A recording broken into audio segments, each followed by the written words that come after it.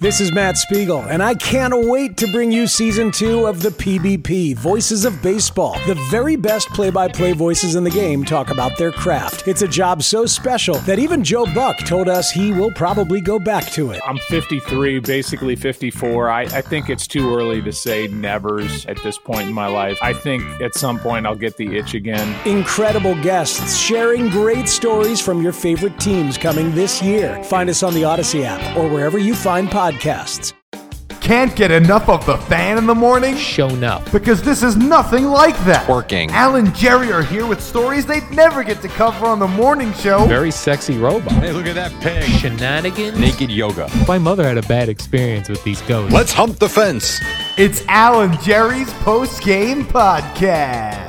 All right, here we go on a podcast, a little holiday edition, sort of, as we're in between Christmas and New Year's, as I sit in with the Fleeg. What's up, Mike? What's up, Jerry? So I heard some of your podcast last week with Al talking about moving, and I know you're still I know you're in, but you're kind of in the process of getting everything in now in terms of the furniture and all of that stuff. I guess how the first week has gone. It's weird to ask since you don't have everything in yet, but what's the first week been like? It's been weird only because Christmas came right in between it, and we're trying to, packing up the apartment, but also we're going to Atlanta in a couple of days, so getting ready for that as well, and then working here every day. But it's, as for what could have happened, it's been relatively as smooth almost as possible. The movers are actually there right now working on the furniture, Nice. So I will go be meeting them after this. We have our big sectional, the couch for the living room, being delivered tomorrow, and then we won't be done. There's still some boxes, but everything that is essential will be there in the next couple of hours, and then it'll be like every day pretty much on the way back from work. Right. I'll stop there, pick up another 2 boxes, and bring You them, have but the apartment till how long then? we couldn't get out until the middle of February, so we have it for a bit. Oh, wow. Yeah. We had to give them the 60 days notice, so I told them right after we closed, but Right. then 60 days.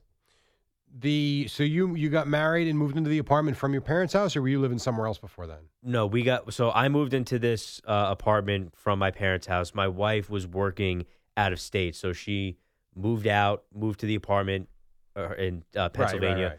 moved back home with her parents while we searched for this apartment. But we've lived there since late October, early November of 2018. Okay, so you've been there a while. But Yeah. this is like your first real big move, though. Yeah, and this is obviously our first house. Right. I think I've done it now 1, 2, 3. Yeah.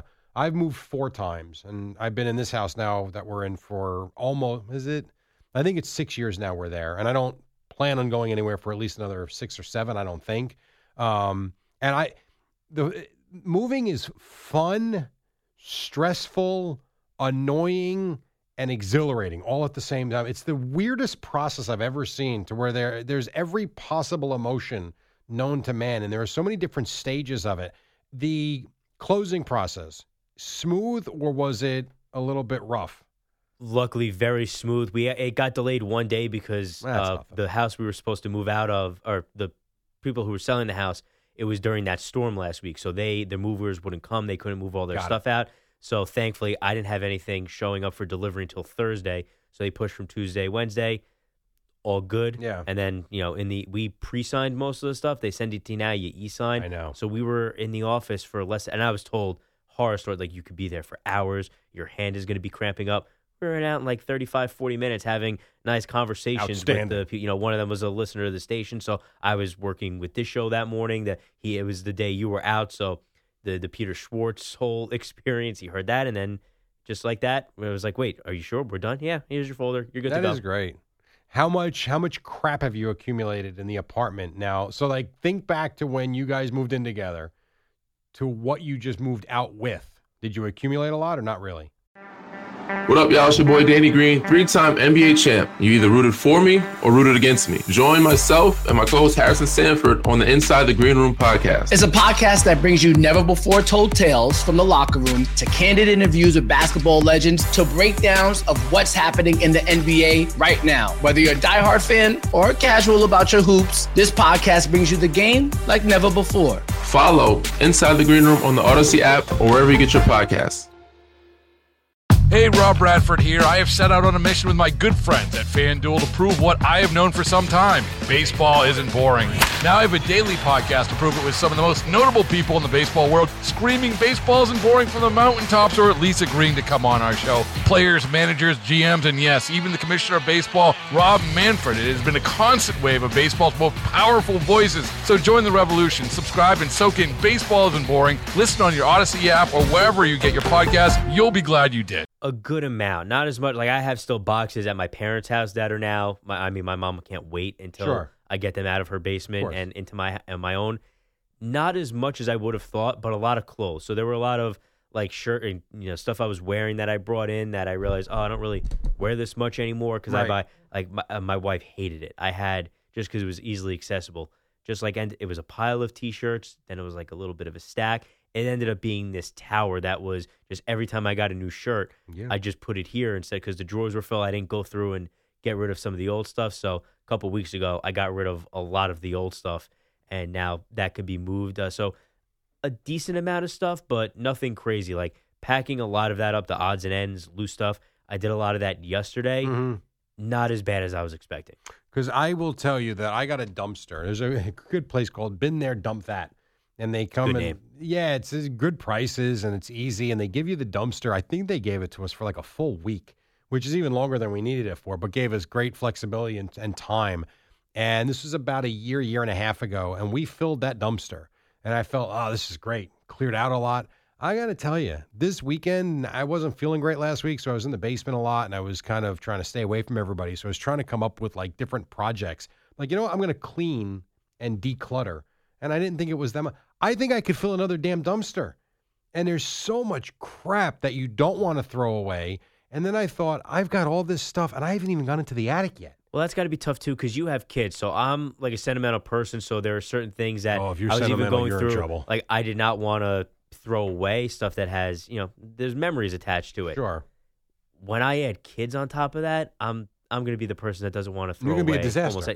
Oh, yeah. Like, this was a one-bedroom apartment with a living room and then a second room that was a den, but it wasn't that big. It ended up becoming my wife's office during the pandemic. So we didn't have a lot of space. Both of us left stuff at our parents' house. We didn't think we'd be in this apartment this long.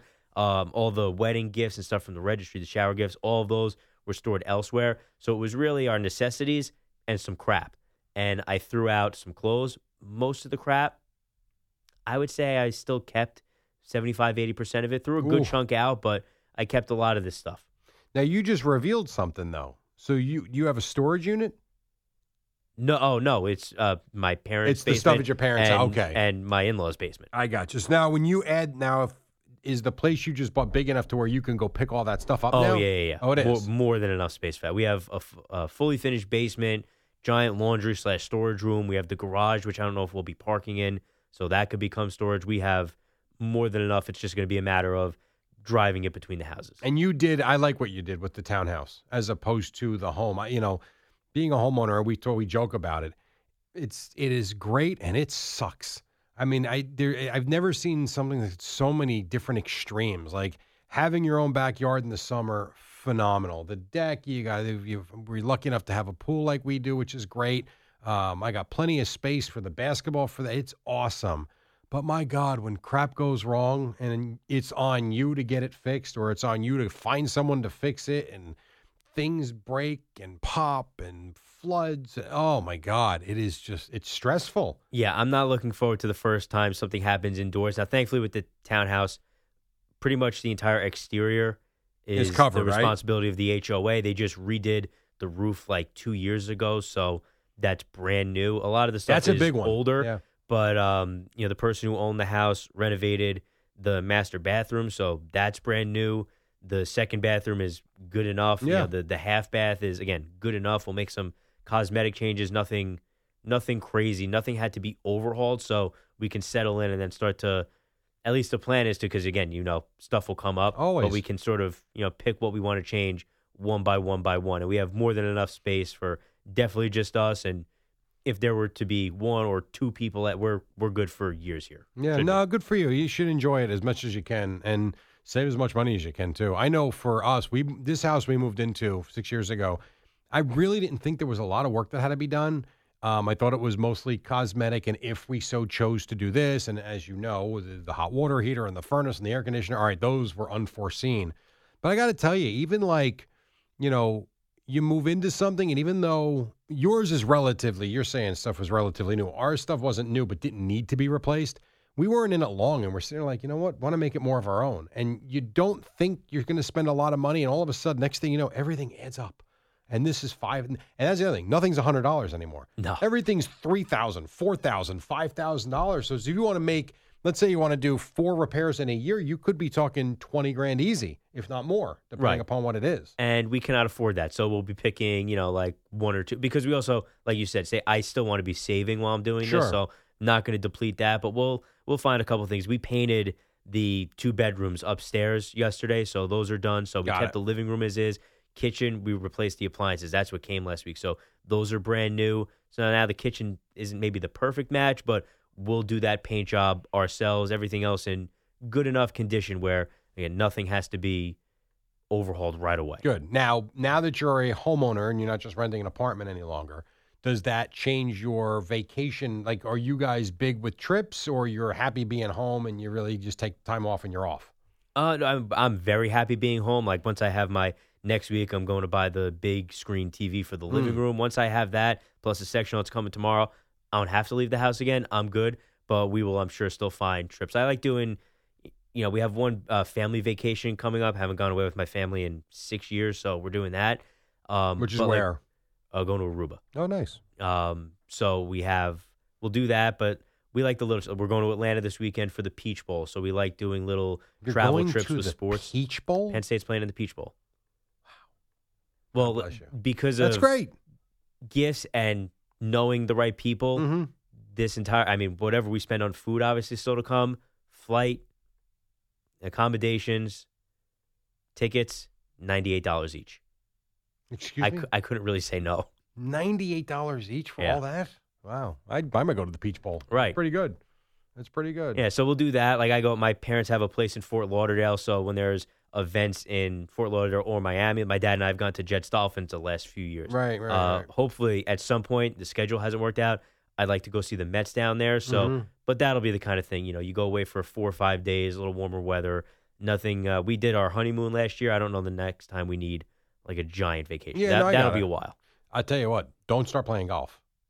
Oh, yeah, that's because I would be in trouble. Your trips are already surrounding sports or concerts.